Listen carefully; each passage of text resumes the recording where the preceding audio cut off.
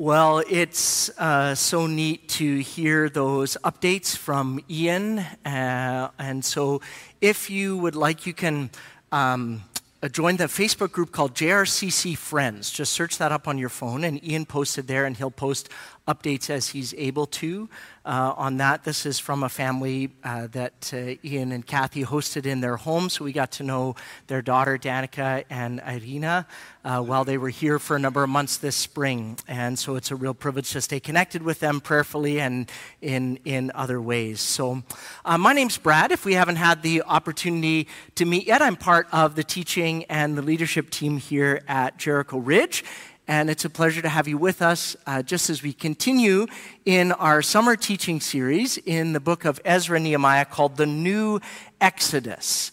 And we are rounding the corner toward completing the book of Ezra, Nehemiah. And just a spoiler alert, the book ends on a low note, not a high note. So like today is like the high point, and then there's still 2 weeks left. Pastor Wally will preach next weekend, and then I'll preach on the long weekend. And the book kind of goes downhill from here. So just as a spoiler alert for you, sorry to end your summer on a downer note, but if you really want to end your summer on a downer note, tell a student next to you that school is coming quickly. And that we are very close into this. You can sense it in the air.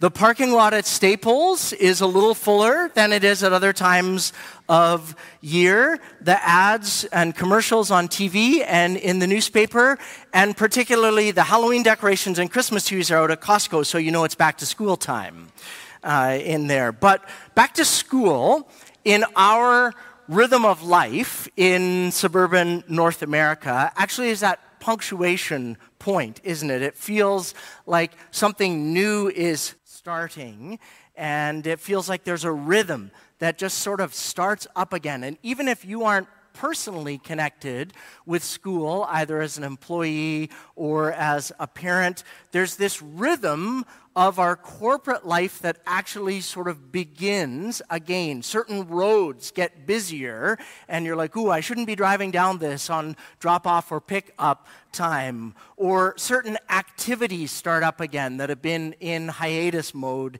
in the summer months. And so there's a rhythm to our corporate life together in, for example, a city like the one that we live in that is actually influenced by these things where we're doing things all together. And so we're going to talk a little bit today about one of those moments in the life of the ancient people of God. It's a time when they gathered to celebrate, they gathered to look back, and then they gathered also to look forward into the future with anticipation, and they gathered for worship. And so as we're going to look in our text today, we're going to see a little bit of a practical guide or some things that we can observe about that some of the corporate dynamics of our life together as a worshiping community with respect to two things, celebration and also worship. And so if you have your Bibles or your devices, open them up to Nehemiah chapter 12. And Nehemiah chapter 12 records this moment where after a long period of effort and initiative, they dedicate the wall which they'd been working at building around the city of Jerusalem. There's a few dedication moments and celebration points that come in the life of Ezra and Nehemiah. They celebrate when they get the foundation laid, they celebrate when the temple is completed, and now they celebrate when the wall is completed. And just a quick recap sort of where we are in terms of biblical history. So if you read through the Hebrew Scriptures, you get to these sort of high point moments. So we have one of those in perhaps the kingship of David and Solomon, where the ancient people of God are really doing well from their perspective. But then we have this sort of ebbing away of that sense of connectivity with God and with obedience to God. And despite repeated warnings by the prophets, things go downhill over a number of generations. And so the people are displaced from their homeland to Babylon and to Assyria. And they spend almost 2 generations in these places under foreign leadership. And then they remember, or they are reminded by the prophets of God's promises to them, particularly the promise that God made through the prophet Jeremiah that they're going to be called back to their land. And they think to themselves, how could that be? Like, what in the world would change the situation geopolitically and otherwise that would let us go back? And supernaturally, God moves and softens the heart of not 1, but 2 foreign kings and allows the people, those who want to go back. And not only do the kings allow them to go back, but the rulers actually say, you know what, we're going to help fund this project. And so they contribute and open the treasury towards rebuilding the wall of the city and the temple. And so some of the people, but not all of them, go back. And the books of Ezra and Nehemiah, which is really a unified account of this going back in several waves, recounts their progress, their opposition, and ultimately the success that they have in rebuilding a more modest version of the temple and the city of Jerusalem. So in Nehemiah chapter 12, Nehemiah is the governor of Judah, and he records this massive moment, like this high point of worship and celebration.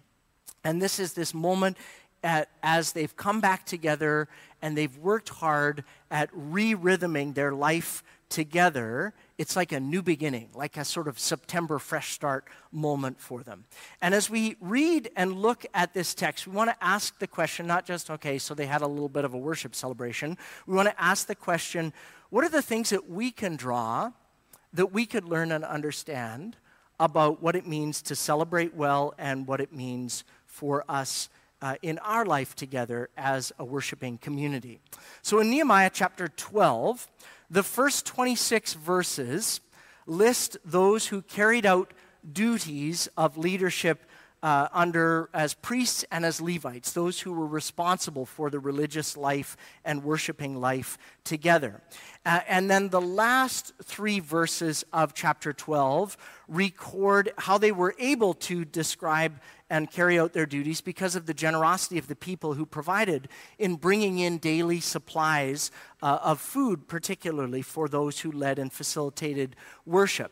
And so just pulling back the curtains a little bit, that's still how church budgets work today. That those who are part of the worshiping community, through your generosity, fund and so we can pay the staff, so we can open the facility up, so that we can do things like provide leadership and invest time in teaching and study.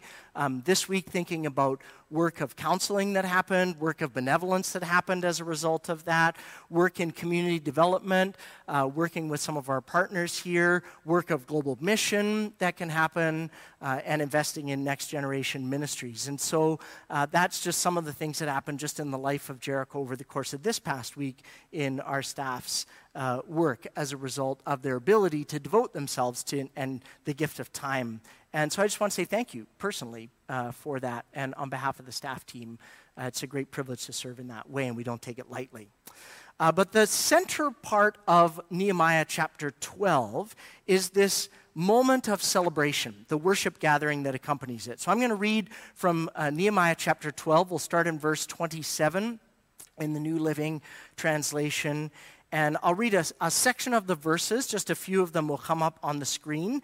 And I'm going to leave out some of the longer sections of names because Rose had me read them for her last week.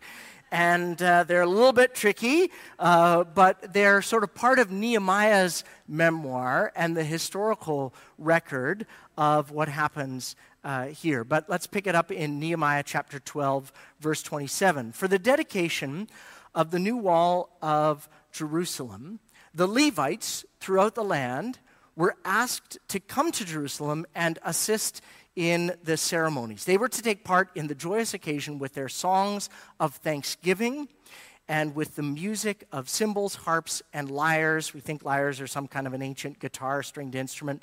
The singers were brought together from the various regions around Jerusalem, from the villages that they lived in. They also came from Beth Gilgal and the rural areas near Jeba and Amasveth. For the singers had built their own settlements around Jerusalem. The city wasn't actually yet big enough for everybody to live in.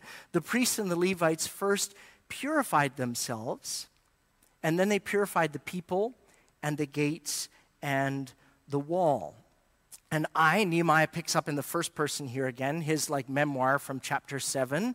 He says, I led the leaders of Judah to the top of the wall and organized 2 large choirs to give thanks. One of the choirs proceeded southward along the gates, and then he lists the name of the people. And then came the priests. Some played trumpets, and then he lists some of them. And they used musical instruments prescribed by David, the man of God. Ezra, the scribe, whom we talked about last week, led this procession.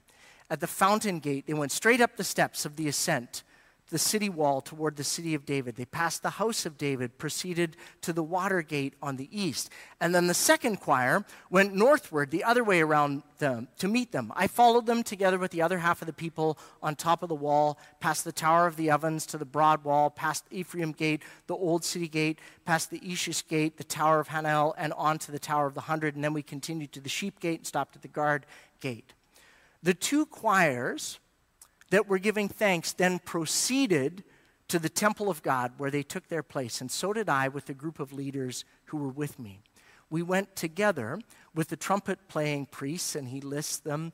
They played and sang loudly under the direction of Jezrahiah, the choir director, and many sacrifices were offered on that joyous day, for God had given the people cause for great joy.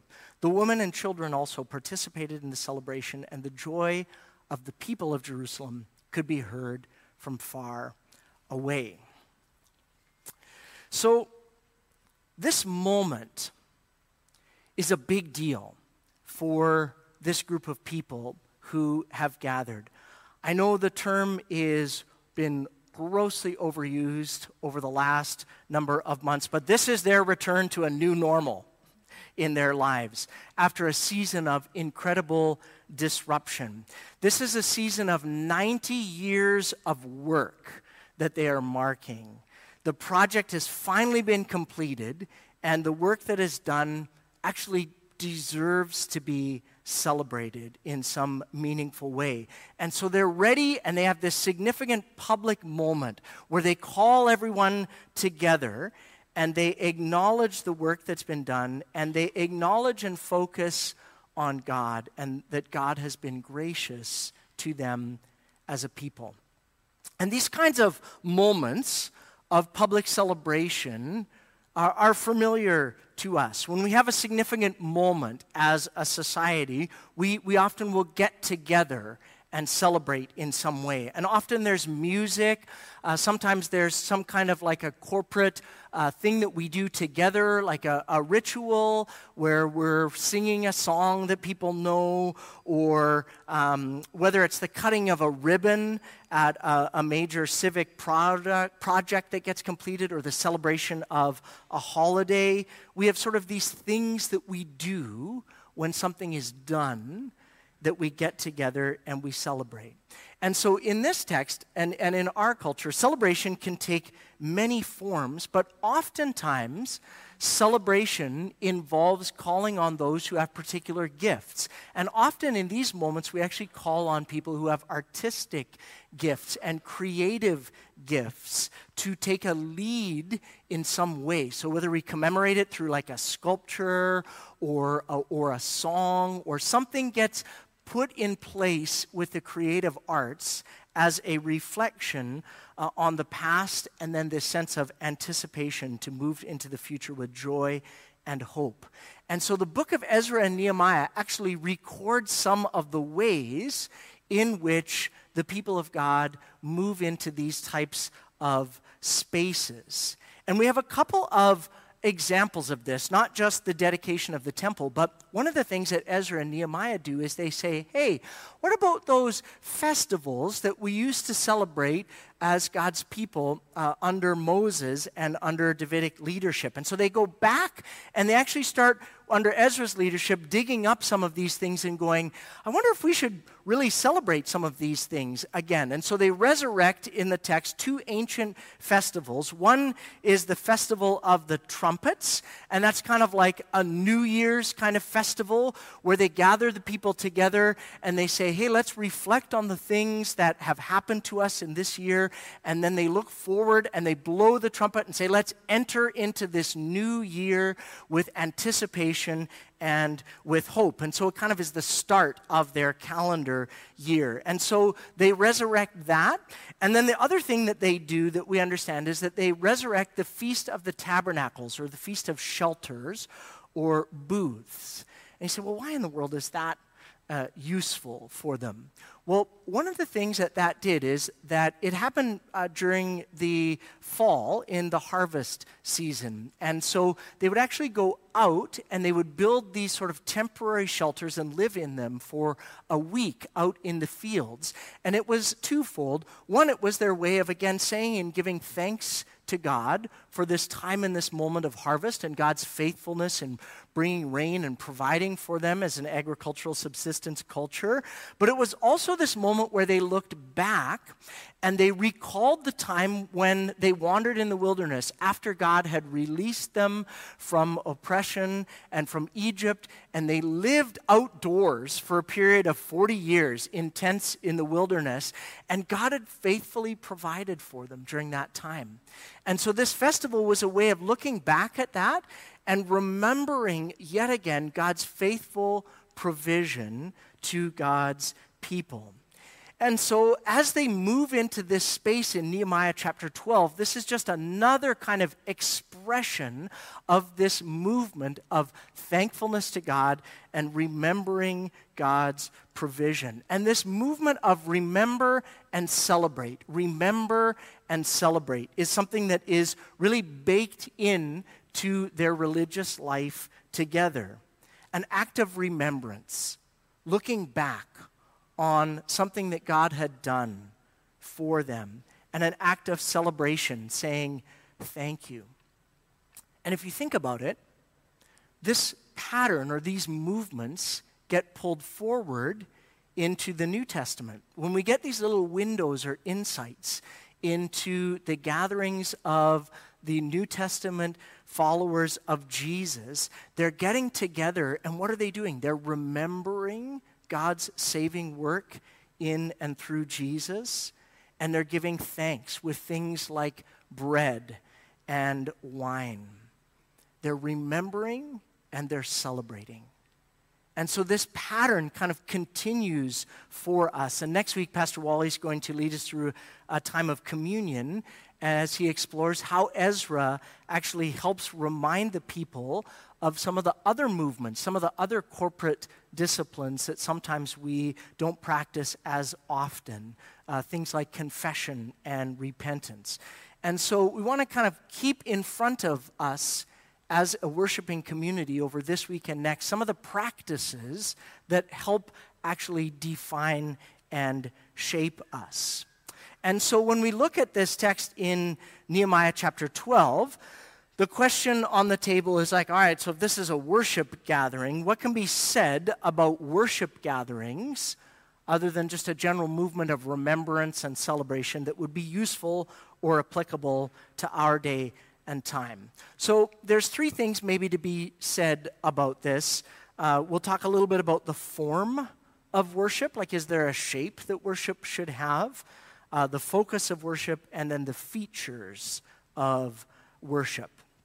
But before we go there, let's just stop for a moment and actually get our heads around this definition of what is worship. One of our core values here at Jericho, one of the 5 core values, we use the phrase holistic worship to describe it. And when we talk about it, we say worship is more of a lifestyle than an event. And so we say the following, quote, worship is the conscious submission to and the adoration of the Creator. It's the humble, everyday expression of every part of our lives to Jesus. We desire, both individually and corporately, to express and experience this with a level of intentionality, creativity, cultural relevance, and passion. As we worship, we experience the life-changing power of Jesus Christ, and we are empowered by the Spirit to respond as God wills. So that's a little bit of, it's one of the wordier ones of our 5 core values, and it's the one that sounds actually the most like the Westminster Catechism. So if you're in the mood for a more straightforward definition, I like the one that author Richard Foster gives in his excellent book, The Celebration of Discipline. This is a great book for exploring both the individual practices of the Christian tradition and also the corporate practices, and I'm indebted to many of his thoughts as he's articulated them on worship this morning. But Foster says, you want to define worship? Worship is simply a human response to the divine initiative. And that might seem overly simplistic, or it might seem like, are we just arguing over words or the order of words? But the order here does matter.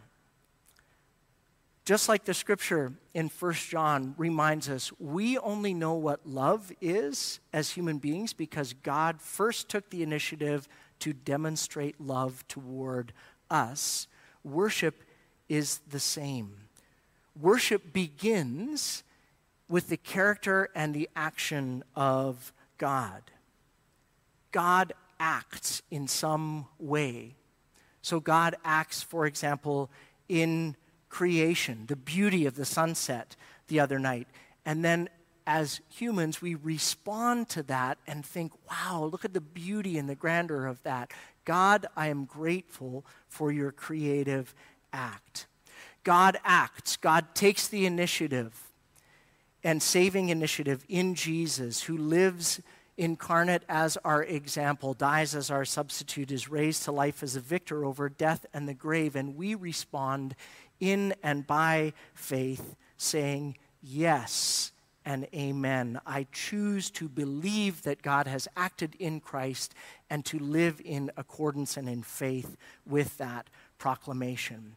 And maybe for you, if you're a person who is seeking or exploring and you're not sure about any of this whole Jesus business or church business, that might be where you park it for this morning. And you just think to yourself, all right, how has God acted in the world and in my life? And then the question is, what is the appropriate response to that? Have you responded in any way? What are the barriers to you responding to the way in which God has worked and revealed God's self in the world and in your life? And so when we talk about worship, we're talking about the whole of God revealing God's self and then us responding to that. And a lot of the songs that we sing actually reflect that movement. But let's talk about a little bit about musical worship for a moment. You might say, well, okay, Brad, but like when it comes to a gathering like this, or musical worship or worship gathering, doesn't the Bible give us a little bit more to go on than just like God initiates and we respond? In Nehemiah 12, yes, we have all kinds of musical instruments. We have people praying. We have the sacrificial system from the Old Testament in full swing. And so when we're looking at the scriptures, one of the questions for us to ask is there any kind of directive on the form that our worship should take? And it's interesting that the incredible diversity of forms that gathered worship takes in the scriptures. And the Bible is actually not overly prescriptive with respect to the form worship might take, or mandatory, quote-unquote, elements that need to be included. We get a whole range of things that are included. Very often it's things like singing, things like praying. In the book of Acts, we see Paul going down and meeting with a group of women, Philippian, in the city of Philippi, and they are gathering for corporate prayer by the river. We get things like teaching when people are gathered, encouraging one another. Hebrews talks about that. There's talk of encouraging meals together, feasting. These are all mentioned as parts of a gathering which is constituted for the purpose of worship. And so this is one of the reasons why you can go to different places in the world. You can touch down at different moments in history. You can visit different expressions of the body of Christ. You can go to an Orthodox gathering like St. Herman's of Alaska up on 72nd. You can go to a large charismatic church that would be exuberant in a place like Nigeria. You could go to St. Nicholas here in Langley. You could go to a home church in someone's living room, and you'll have a vastly different experience, but they'll all be using the term, we're here for worship and to worship God. And different traditions and practices have evolved and different ways and meeting different needs in different times. And so one of the things that I think we need to pay attention to then is that it isn't as helpful for us to go to places like Nehemiah chapter 12 or other places looking for a strict order of worship. Because if we do that, then we'll be like, all right, Nehemiah 12, one choir as they come in should go clockwise, one should go counterclockwise, they're going to meet, come up the middle for worship. Like, that's not quite what Nehemiah and other texts are after here. Or people going like, okay, we need to resurrect and rebuild a lyre. Whatever the lyre was, we need to find that because it's named when people are worshiping. So it's not that. There's a sense of liberty in this that allows us to seek out ways that we can maximize our connection with God in ways that are congruent with our culture and will help foster that sense of connectivity with God and with others. And so the form of worship, I would argue, is fairly flexible from a scriptural perspective. And so here at Jericho, we take some of the best things that we see from both the Hebrew Scriptures and the New Testament, and we seek to express this, again, in that language of our core value with intentionality, so like why we do certain things. We seek to be creative, we seek with cultural relevance and passion, so that as we gather, we experience the life-changing power of Jesus Christ, and we are empowered by the Spirit to respond as God wills. And so about form in worship, I would say this. Form is not inconsequential, but it is not primary when it comes to worship. The focus, however, is the primary thing. So the form of worship, there's some flexibility, but the focus of worship is needing to be consistent. So note here in Nehemiah the distinction between the worship gathering and just a celebration of a completion of a public works project. There's a gathering, there's a switch that happens here where they begin to move into this place where their focus isn't on the wall, it isn't on the builders, it isn't on Ezra and Nehemiah. Oh, thank you for your leadership. The focus shifts and it is on God.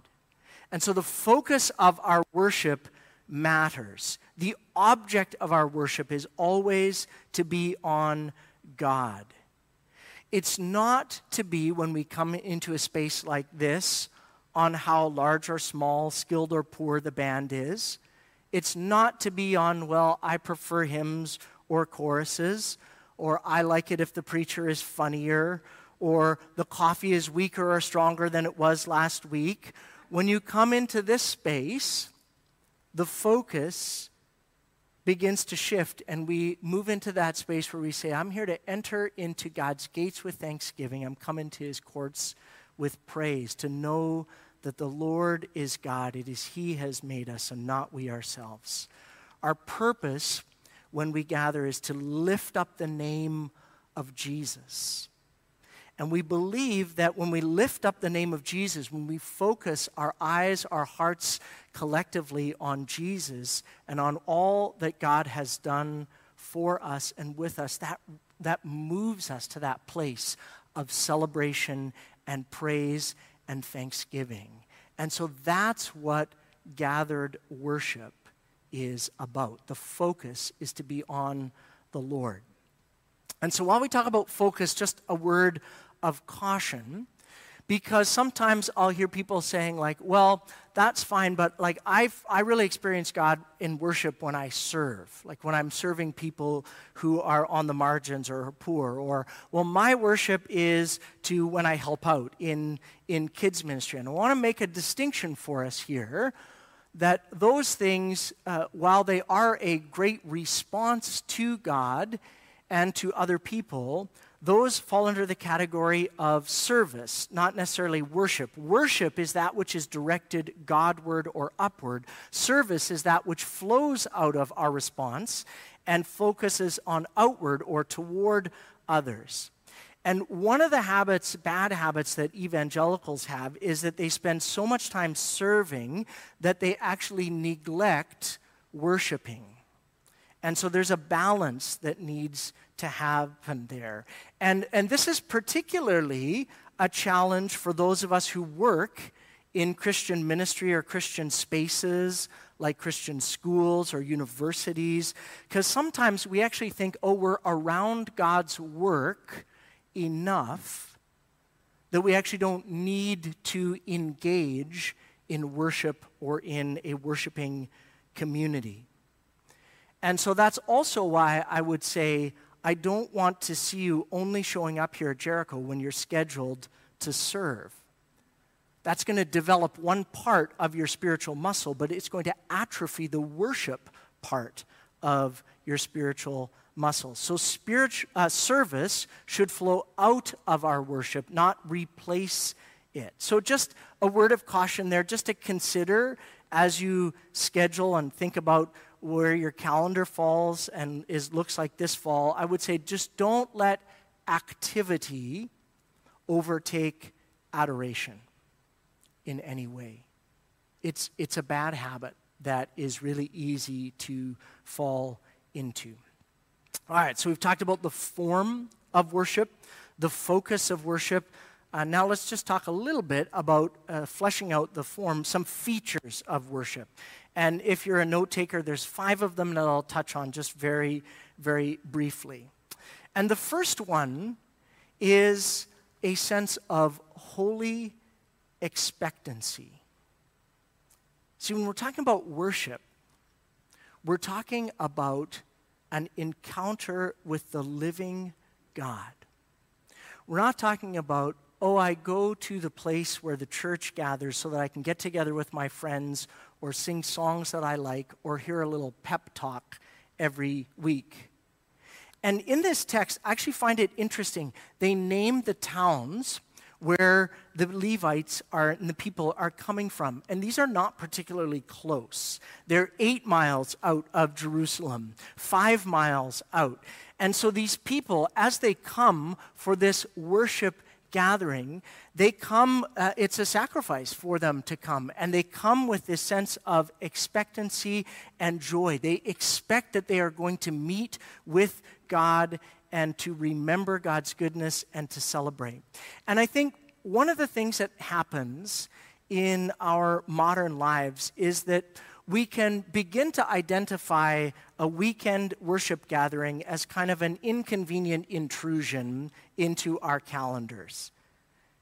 If our kids need a nap during this time, or we're out too late on a Saturday, or we're feeling peopled out, we just say, you know what, I'll just stay home.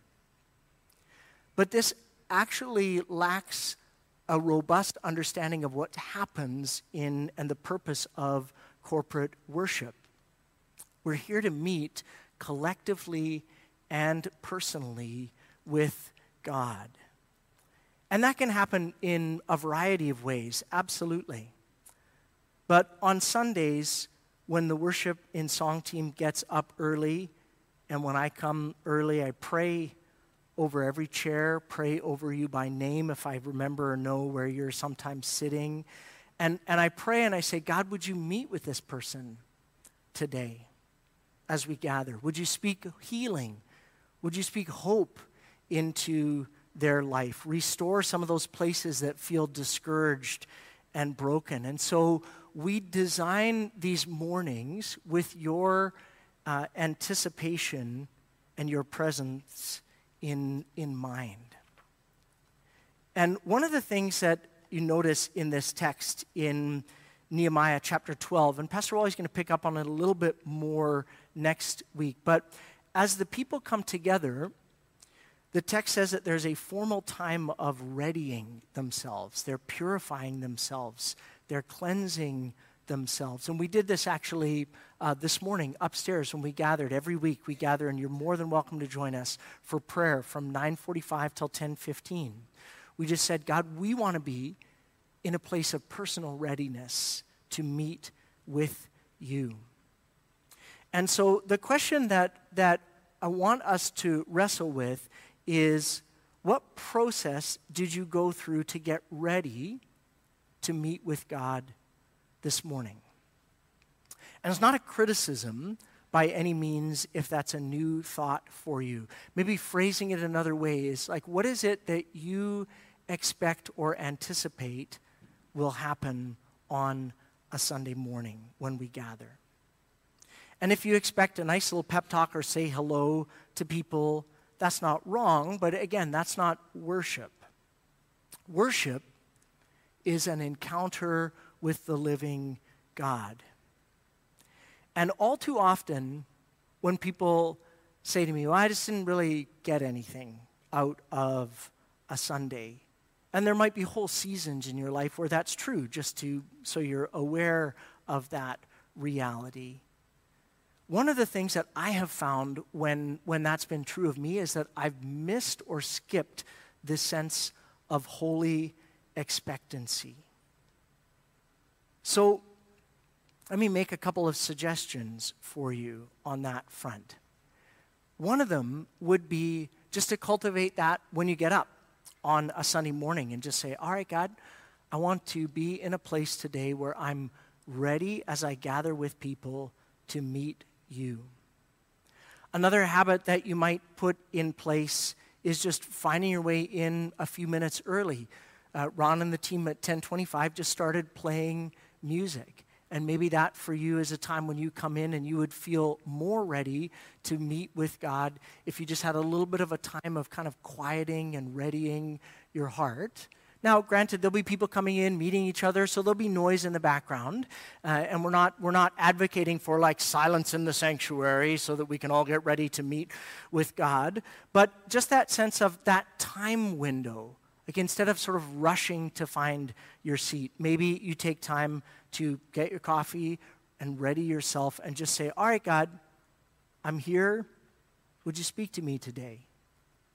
Just try it for a little season and see, does it make a difference for you in this area of holy expectancy?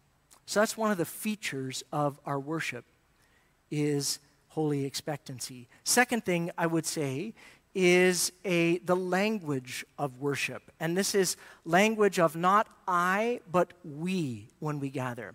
Because there are times throughout the week where you are gathering and you're meeting either just personally with God and you're in the scripture, or you're praying as you're out for a walk, or you're meeting with other people in other settings. But part of corporate worship is this gathering together then with other people whose hearts desire to be knit together in a deep inward fellowship by the power of the Holy Spirit. I love what Martin Luther said of his experience of individual spiritual practices versus the corporate gathering. Luther said this, quote, "At my home, in my own house, there is not warmth or vigor in me. But in the church, when the multitude is gathered, a fire is kindled in my heart, and it breaks its way through." And I want you, don't hear what I'm not saying. This is not a critique of people who are online or who are at home watching. This is just simply to say that when we gather corporately and we choose collectively to focus our hearts and our eyes on Jesus and lift up the name of Jesus, it knits us together in fellowship and connectivity with one another as well as with God. Thomas Kelly said it this way: a quickening presence, meaning the presence of God, pervades us, breaking down some part of the special privacy and isolation of our individual lives. An objective and dynamic presence of God's Spirit enfolds us all, nourishes our souls, speaks glad, unutterable comfort with us, quickens us in our depths that had before been slumbering. And friends, I can think of so many times in my life where I have come into a gathering and been like, all right, another Sunday. But somehow God has met me in that space and renewed something in me, even if just by a little bit, whether it was through a song, through a prayer that somebody prayed for me, through something in the Word, or through some connection that happened. And I recognize again, I need that in my life. I need to be encouraged, to be nourished, to be quickened in my remembrance of God's love, God's presence, and God's power. And so I just encourage you to just make that a regular habit in your life. And be aware and attentive of the language of the time and the place in your week for the language of we, not I. Third sense, holy expectancy, not I but we. Third feature of corporate worship that we see is praise, musical praise. When you trace the gathering of God's people together through the Old and the New Testaments, there's this repeated announcement of an invitation to sing. The Psalms invite us to sing to the Lord. And this is part of Nehemiah's expression here as well. And they actually have whole categories of people that are devoted to the skill and the leadership of musical worship in service of God and others. And that's part of the reason why every weekend when we gather, we devote a significant time to musical worship. Musical worship gives voice to us to express some of the things to God and about God that we are thinking and feeling. And sometimes we just need to acknowledge that that's aspirational, that that's a prayer, but we're not necessarily in that space. We're like, I don't know if this is true. Can I really sing this song today? And so that's all right. You need to just acknowledge that and say, you know what, I'm not being disingenuous. Can you offer a prayer to the Lord and say, God, I believe, help thou my unbelief. I want to believe the things about you that are true or that we're singing. And this is one of the reasons why we have prayer ministry every week at Jericho. And at the end of our time when we respond in musical worship, we'll have Pastor Wally and myself and Sylvia at the back there. Because sometimes, that place of musical worship isn't necessarily the most powerful thing for you. You might need something else in that morning. And so we want to meet you and lift you and get you carried along by the gathered community. We want to continue to allow for you to process your lived experience. So, features of worship: we sing, we gather corporately, we come with holy expectancy, and we are not just coming as brains on a stick or vocal cords. We are not disembodied voice boxes just singing, or simply people with big feelings that get caught up in the vibe of being in a room with good music. One of the things in the pictures that we get from the scriptures is this sense of worship is an embodied, engaged expression. And so yes, we are invited to engage our minds in it. We are also invited to engage our bodies so that we are wholehearted and also authentic in our worship. Part of their worship here was this marching along the walls and then singing and celebrating, shouting, putting their whole selves into it, dancing before the Lord. They engage their bodies in worship. And if you trace a lot of the words that are used in Scripture, even the word that we translate worship actually means to prostrate oneself, to bow down in worship. The word bless, when someone says, bless the Lord, or I will bless the Lord, that means to kneel. There are lots of verses that talk about raising our hands in worship to God. And this is harder for some of us than others. But maybe for you, it might just be a place where you try to move into that space a little bit. You may not have grown up or experienced or had that as been part of your Christian tradition, people raising their hands or people with more exuberance in worship. And we definitely want to create space for that here in this place. But maybe for you, you just want to try a little bit. So you'll notice sometimes people will put their hands open like this out in front of them. And sometimes that can be a posture of just expectancy, saying, God, I want to demonstrate with my body that I want to receive something from you. When someone's going to give you something, you put your hands out to receive it. Or you think about when you're in a space with other people who are like declaring something to be true, and it just feels like, yes, I want to do something like this, raise my hands in worship. Oftentimes I'll just raise my hand and say, God, I'm in agreement with this song. I declare that you are Lord and King over heaven and earth. And so I want you to feel just a sense of liberty here at Jericho to express that in some way.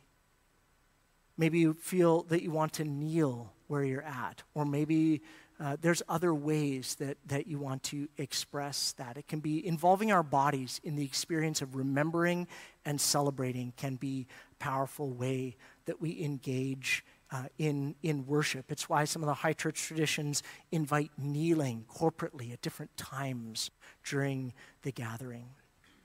And finally, the function of gathered worship is really so that as we gather and then when we disperse from that gathering, we actually walk in and we walk out different than when we came.